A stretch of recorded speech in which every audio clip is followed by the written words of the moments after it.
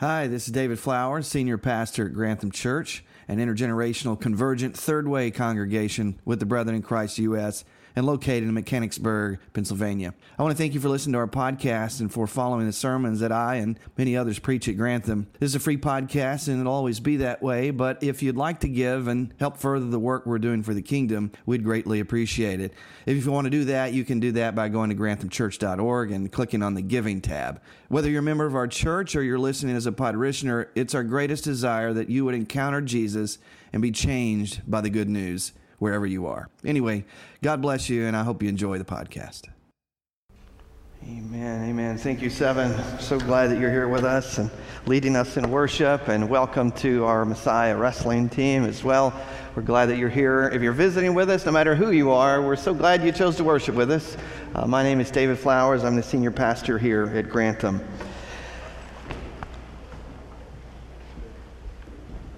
Have you ever experienced looking forward at an experience that looked scary or impossible for God to work in it?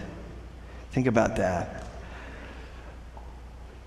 Before I met my wife at East Texas Baptist University, a private school in Texas, much like Messiah, she was part of a study group, and there was a guy in this study group, a tall, big guy, from South Central Los Angeles from the projects. And he had forgotten a binder or something and needed a ride back to his dorm to get it so that they could study. And Lana volunteered to take him to the dorm. Yeah, so she does this, and she says that she felt the Lord impress upon her to witness to him. And she did. And he accepted Jesus. It's quite a story. I don't have time to go into more of it, but just to say that later on, I was a youth pastor at a church in the area, and he came and spoke to the youth about how God had changed his life. And one of the things that he says really opened himself up to this little white girl was that she was brave enough to talk to him. And it was obvious that God was already at work in his life. So what seemed like a scary, impossible situation, the Lord had clearly gone before my wife and was already at work on Kenny's heart. This is the kind of thing that God can do. It's the kind of thing that we're going to see today in Jonah chapter 3. As you know, we are in a 4-part series called The Gospel According to Jonah. And if you've been trekking with us each week, I trust that you can see how the book of Jonah, which is only 4 short chapters, is truly a magnificent work of Hebrew literature. Truly. I mean, there's just so much depth to it and layers of which we've not really had time to go into here in this series. It really does require a deeper kind of Bible study. But so it is a magnificent piece of Hebrew literature, but it's also obvious to me how the Holy Spirit is at work in it.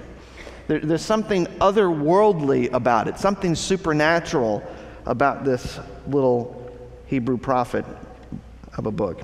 It's ancient comedy, we said. It is satire. That is, it uses humor and irony and the unexpected to communicate a serious message about how God is calling his people to share his heart and to join his mission of mercy. If you're just joining us for this series, and maybe you're new to the book of Jonah, it's a story about a rebellious prophet who, through God's wonder-working power, as the hymn says, turns out to be the most successful evangelist in the Hebrew Scriptures. And no help from Jonah on that. This is all the Lord, as we've seen. And Jonah has very little to do with that success because he's not happy about any of it, as we'll continue to see today. So ultimately, it's through this comical story that we're being challenged to look in the mirror, to check our own hearts, and then accept the invitation to join God's redemptive mission to save the lost, even to believe that our enemies can be saved by God.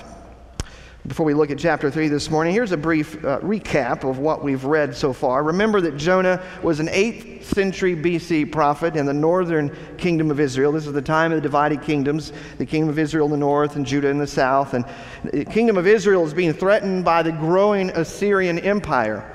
And Assyria was a brutal enemy, as we're going to see a little bit later. They are at Israel's doorstep. They're threatening to expand their territory into what the people of God believed was the promised land. And so when Jonah is called by God to go speak a prophetic word of coming judgment to his enemies in the capital city of the Assyrian Empire, that being Nineveh, he runs from God in the opposite direction. Now, how does Jonah run from God in this story? Well, he buys a ticket on a boat full of pagans bound for Tarshish, this city that's a symbol of a false Eden, 2,500 miles in the opposite direction. And on the way, the ship runs into a violent storm. It's so bad that these experienced sailors are afraid for their lives. You would think they've seen it all, but this is quite the violent storm. They're afraid. They're tossing supplies overboard. They're crying out to their gods. And they discover that Jonah is asleep in the bottom of the boat. And after a brief conversation, they discover, through Jonah's own admission, that he is the reason for this storm. Yahweh is upset with him, Yahweh being the covenant name for God. But rather than repent, he tells these disreputable men to throw him overboard. They don't want to do that, but they do it. They do it reluctantly. The storm stops, prompting the pagan sailors to repent and to worship God. And here you have a boat full of pagan sailors showing more fear and faith in Yahweh than his own prophet. So even as he's running away from Yahweh, Jonah is winning souls to the Lord. I mean, he hasn't even gotten to Nineveh yet, and God is already using him. Again, that is because this is an ancient comedy. As I said last week, the intent of the author with this literary genre is to expose Jonah's stupidity, to expose his folly in a humorous and ironic way, where the bizarre and the unexpected happen, like being swallowed by a big fish in the heart of the sea. And don't forget, as Jonah sinks further, we saw this last week, he sinks further and further down into the darkness, into the heart of the sea, praying as he goes. He didn't encounter the feared sea monster, right, that the Jews would have expected, this mythological creature that represented human and demonic evil. No, Jonah was dinner for a large fish. A large fish. A fish that was commissioned by God himself, the book of Jonah tells us. And after praying a pious prayer in the belly of that fish, one that is absent of confession, remember? One that is absent of true repentance, in the belly of this fish, which appears, according to the author, to have the potential of being turned into a womb for Jonah's rebirth, Jonah is then spit out on dry land. He's given a second chance. And today in chapter 3, we'll see what Jonah does with that second chance and how the God of mercy goes before him. Would you pray with me? Father, we come to you again, and we now intentionally open up our hearts and our minds to you, Lord. We set aside all the other things that are crowding our minds and distracting us from hearing from you, Lord. Would you help us to focus? Holy Spirit, would you speak a clear word to us? Would you set us free? Would you help us to know the God who looks like Jesus in a deeper way after having heard this message? So Lord, speak to us now, for your servants are listening. And all God's people said, amen, amen. Turn to Jonah chapter 3, if you would. If you have your Bible, a hard copy, or on your phone, or there's a Bible in the pew back in front of you, turn to Jonah chapter 3. We're going to begin with verse 1. And I'm just going to walk through this verse by verse for us this morning. Jonah chapter 3, verse 1. Then the Lord, again when you see Lord in all caps, that is the covenant name for God in Hebrew, Yahweh. Then Yahweh spoke to Jonah a second time, "Get up and go to the great city of Nineveh. Get up and go." Look at what verse 1 is saying. It's like, let's try this again. Let's try this again. And the phrase here in Hebrew, arise and go, is the same phrase that was used back in chapter 1. It's a typical phrase that's used when a prophet is given a message. But you'll notice here, he's told to go, but we're not told what the message is. The Lord is persistent with us. That should be noted here. He's persistent with Jonah. Jonah's given a second chance. He's told to go to the great city of Nineveh. Now, the great city of Nineveh, I believe, is speaking of not just its grandness, it being a large city, it was that, but also that it's an evil city. We see this phrase used in other places to speak of Babylon, for example. It's large, it's evil, but it's important to God. It's important to God. And the scripture says, deliver the message I have given to you. One translation says, proclaim to it. Notice that's a different phrase than in chapter 1, which said to speak against it or preach against it. So there's a slight difference here. Proclaim to it, speak to it.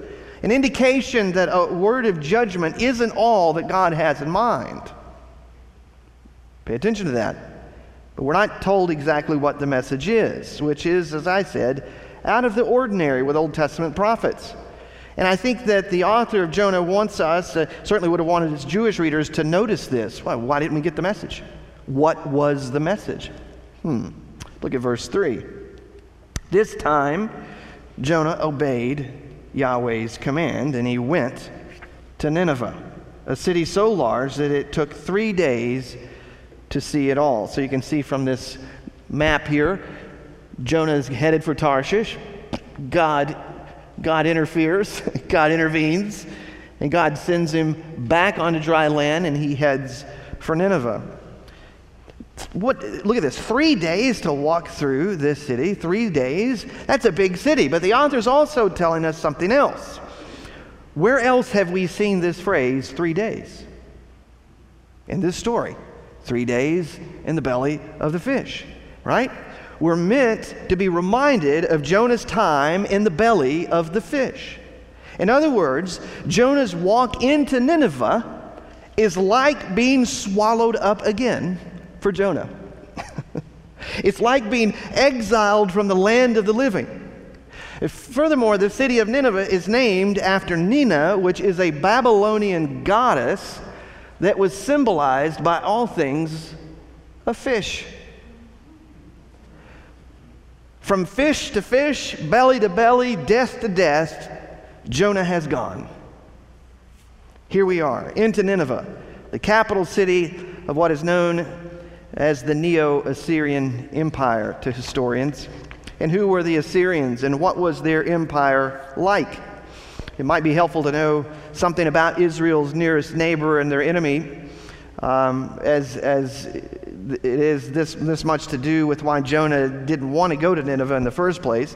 The Assyrian Empire is considered by historians to be the first real empire the world has ever seen. One of their rulers once referred to himself as the king of the universe. Well, he was a real humble guy, wasn't he? The king of the universe. They were masters of geographical and political administration. They were the first to have a standing army of several 100,000 men. They were known for being merciless conquerors. When they defeated a tribe or a nation, they would take a portion of the conquered people back to their cities as slaves by sticking big hooks into their nose and their lips, sometimes their jaws, and they would lead them back like dogs on a leash to their country. The Assyrians were also the very first to use a form of crucifixion against their enemies. But that's not all. They especially liked to impale and flay those who oppressed them. Here you can see in 701 BC, when they invaded the southern kingdom of Judah, they flayed the Jews there. An event famously depicted on what is known as the Lachish reliefs, which would have been in the hall of one of their kings. And you can see this today in the British Museum. Just horrific and brutal, to be sure. So you can imagine how the Jewish folks of the day, and Jonah particularly, would have felt about the Assyrians. Of course, like all evil empires, you have the citizenry that are trying to make a living, right? They're just normal people. They're trying to provide for their families. They are also creating beauty and creating art and culture. For example, Nineveh was known for having elaborate parks, gardens, zoos that housed animals from every corner of the east. But to be sure, that didn't interest Israel. It certainly wasn't the reason Jonah was going to Nineveh, for some sort of vacation with the family. Back to verse 4. On the day Jonah entered the city, a more literal translation would say, one day's walk. Well, 1 day's walk, he shouted to the crowds, 40 days from now, Nineveh will be destroyed.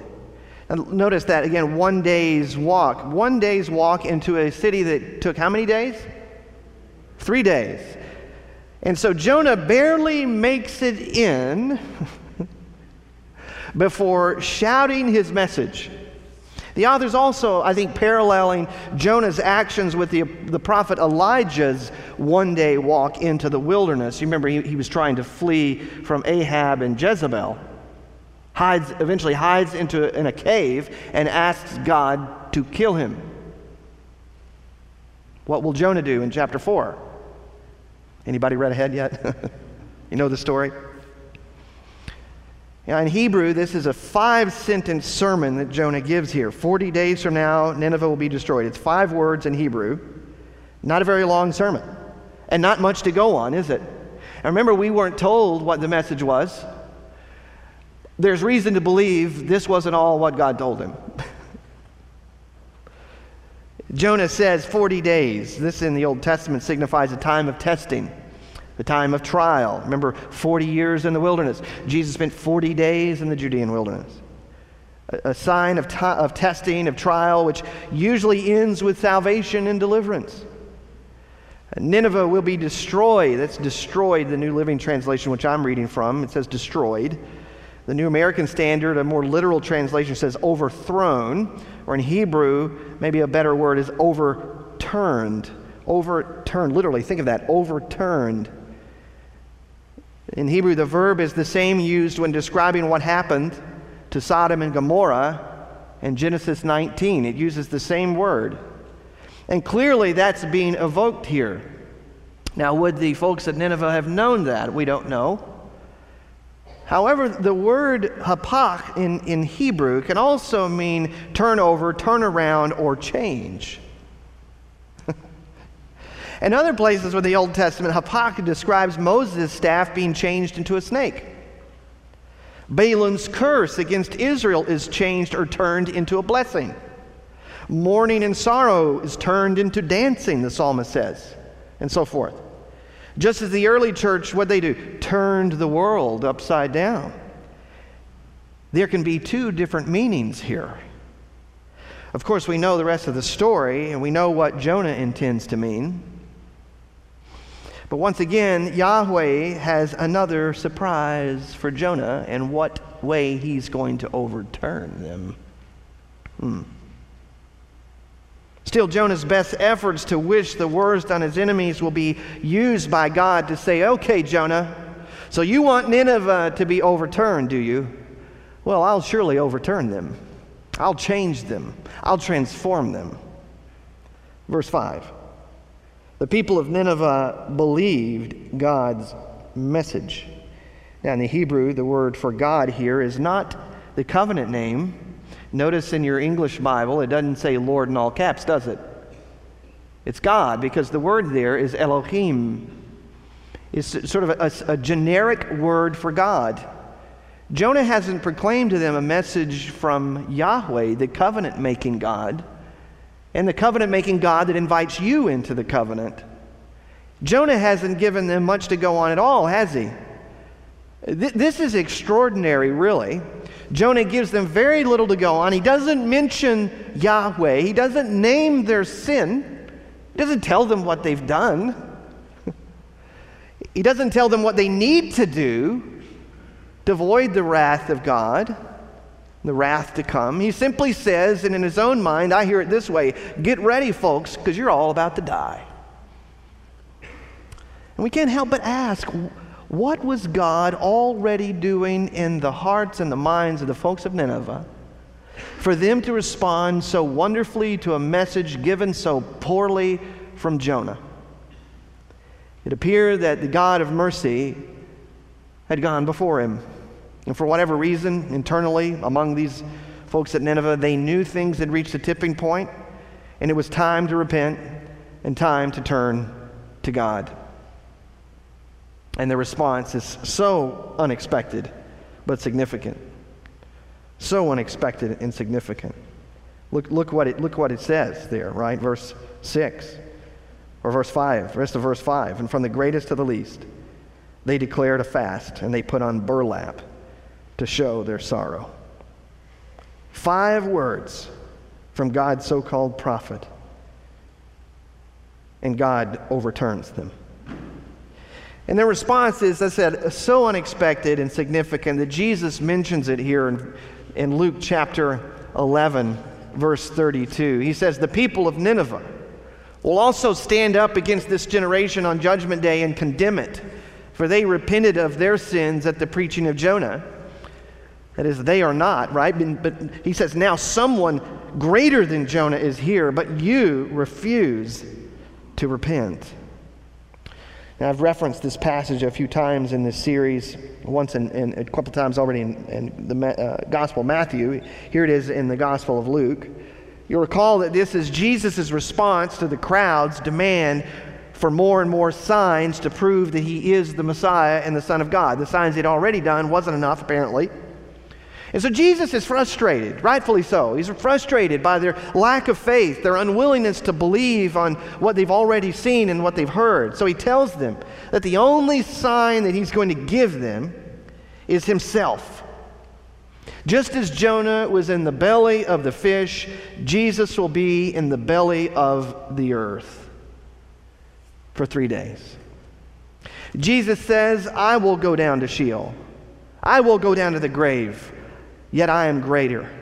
I will conquer the grave. I will die, being faithful, and will rise victorious. The grave will swallow me up, but God will cause the grave to spit me back out on dry land. And I will go forth, Jesus says. I will embody the mercy of God and draw all people to myself. Right? I mean, you think of Jesus' kind of Jonah sort of moment. It's in the Garden of Gethsemane. He knows what God has called him to do, but does he run? No, he doesn't. Instead, he says, I don't want to do this, but not my will, but yours be done. Jesus is greater. Jesus is greater. Here I am, he says to his people. Do you see me? Do you recognize that someone far greater than Jonah is here? Right? And like Jonah and all the rest of the Old Testament is pointing to the new covenant. It's pointing to Jesus as the fulfillment. You can hear Jesus pleading with them, inviting them as he invites us now. And then in verse 6, remember the people heard the message. They repented. In verse 6, the king of Nineveh heard what Jonah was saying. He heard. It was like a rumor. Word was spread. He didn't actually hear it straight from Jonah. That's saying something. So he stepped down from his throne and took off his royal robes.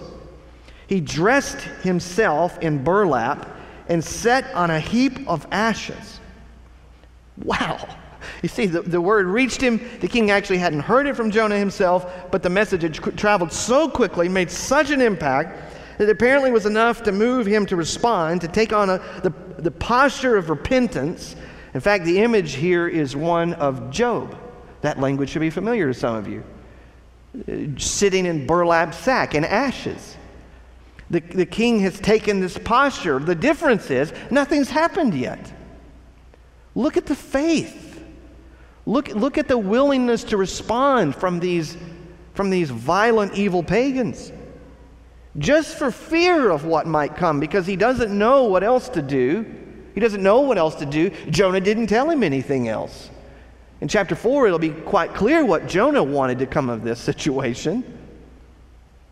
The king immediately humbles himself. The commentator Philip Carey writes, he says, the sight is comic, no question. But such comedy is only to be expected from a king trying to figure out how to appease the wrath of Elohim, of God, without any help from the law and the prophets. He's improvising without a script. For the king doesn't fear an invasion from a foreign enemy, but something like maybe fire from heaven that destroyed Sodom and Gomorrah. This is, in his mind, what divine wrath looks like. And then look at verse 7. Then the king and his nobles sent this decree throughout the city. No one, not even the animals from your herds and flocks, may eat or drink anything at all. Do you see that? Look how serious he is. He's saying that the animals need to fast. Even the animals, people and animals, verse 8, alike must wear garments of mourning. Now, get that picture in your head. Cows in burlap sack. They must turn from their evil ways and stop all their violence. Did you notice that? Jonah didn't tell them what their sin was. They already knew. We must stop all of our evil ways, stop all of our violence. Verse 9, for who can tell? Perhaps even yet God will change his mind and hold back his fierce anger from destroying us. New American Standard Bible says they are to turn each one from his evil way and from the violence which is in their hands. Now think about this, folks. You see, hands are what build evil empires. Hands are what build evil empires, from the obelisks to the ziggurats, the pyramids, to the towers, even the modern towers we build today. The hands that enslave other human beings, to the hands that commit bloody violence and war and through acts of terror to enforce their worldly kingdom reign and rule. It is therefore with the heart and with the hands that they and we must repent. Finally, look at verse 10. When God saw what they had done and how they had put a stop to their evil ways, he changed his mind. Now let that sink in a minute.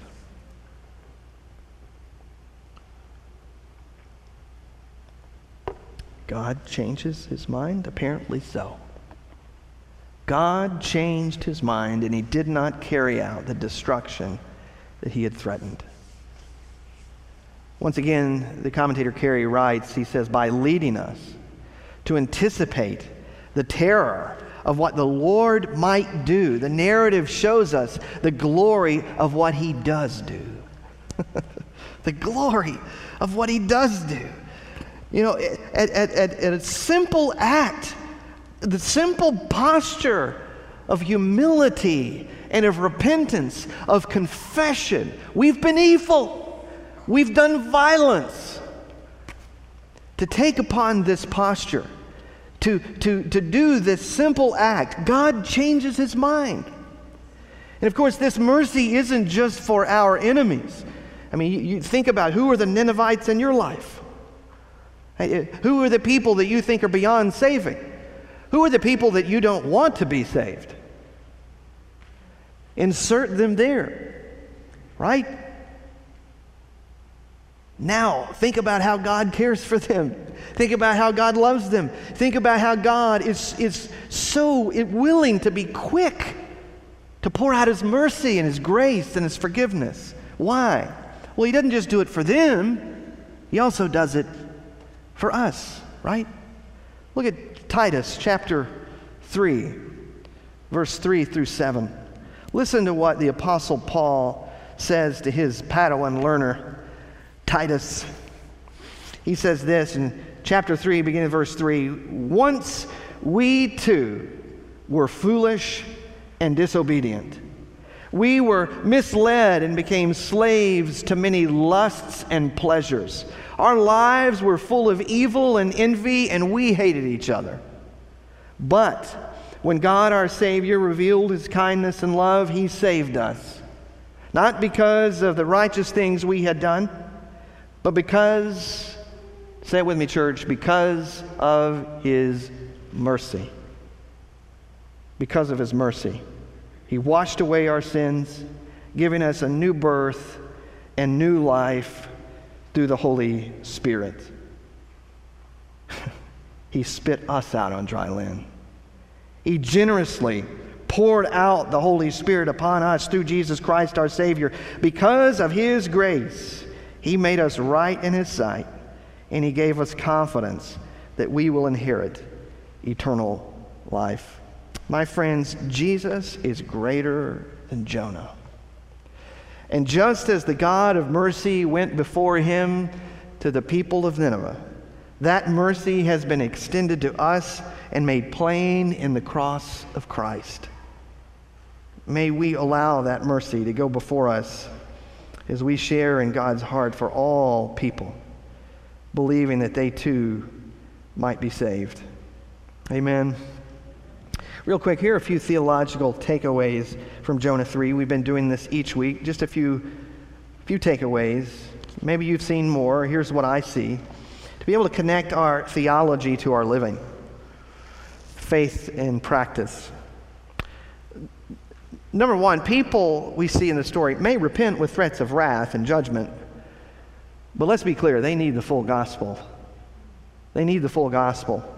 You see, folks, we've got to hold together judgment with hope. And I'm going to say something more about this in the next chapter, next week, whether or not Jonah is really a true prophet. Because a true prophet doesn't just preach a word of judgment, but also a word of hope. Like, if you will repent, then God will show you mercy. So we've got to learn to hold judgment and hope together. We must also preach the good news, even speak against sin, and offer works of mercy and justice.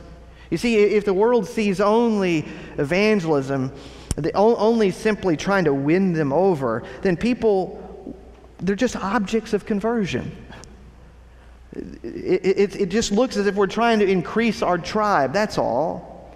And people can smell that a mile away, 1,000 miles away today. And when they only see us doing humanitarian aid, without evangelism, without the proclamation of the gospel, then they aren't confronted with the good news of Christ.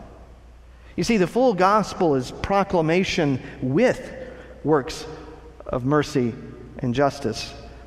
The full gospel is works of justice with the proclamation of the gospel. We need to hold those together. Another thing I see bubbling up through chapter 3 here.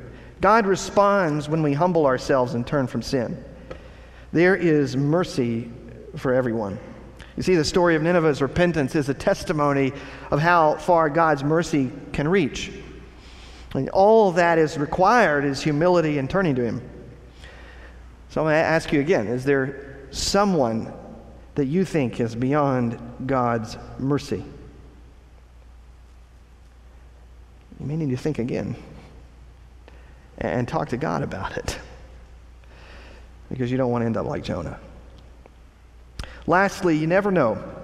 You never know how God has been at work in our lost neighbors and enemies. Their hearts may be ready for the change that He can bring. Amen. Who do you know that needs to encounter the grace of God and be changed by Jesus? Let's pray for them, and let's trust that God's mercy can go before us. Amen, church. Amen. Now for our post-teaching segment in this series, if you're just joining us, what we've been doing each week in a post-teaching segment called This Time Tomorrow is to help us connect the story of Jonah to our everyday lives, a way to bridge our faith from Sunday to Monday and the rest of the week. We've been inviting folks to share where they will be this time tomorrow, which will be about 11:30 or so.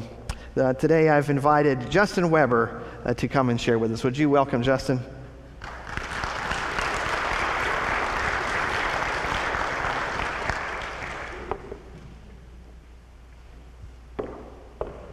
Thank you. Hello, sir. Hello, how are you? Good.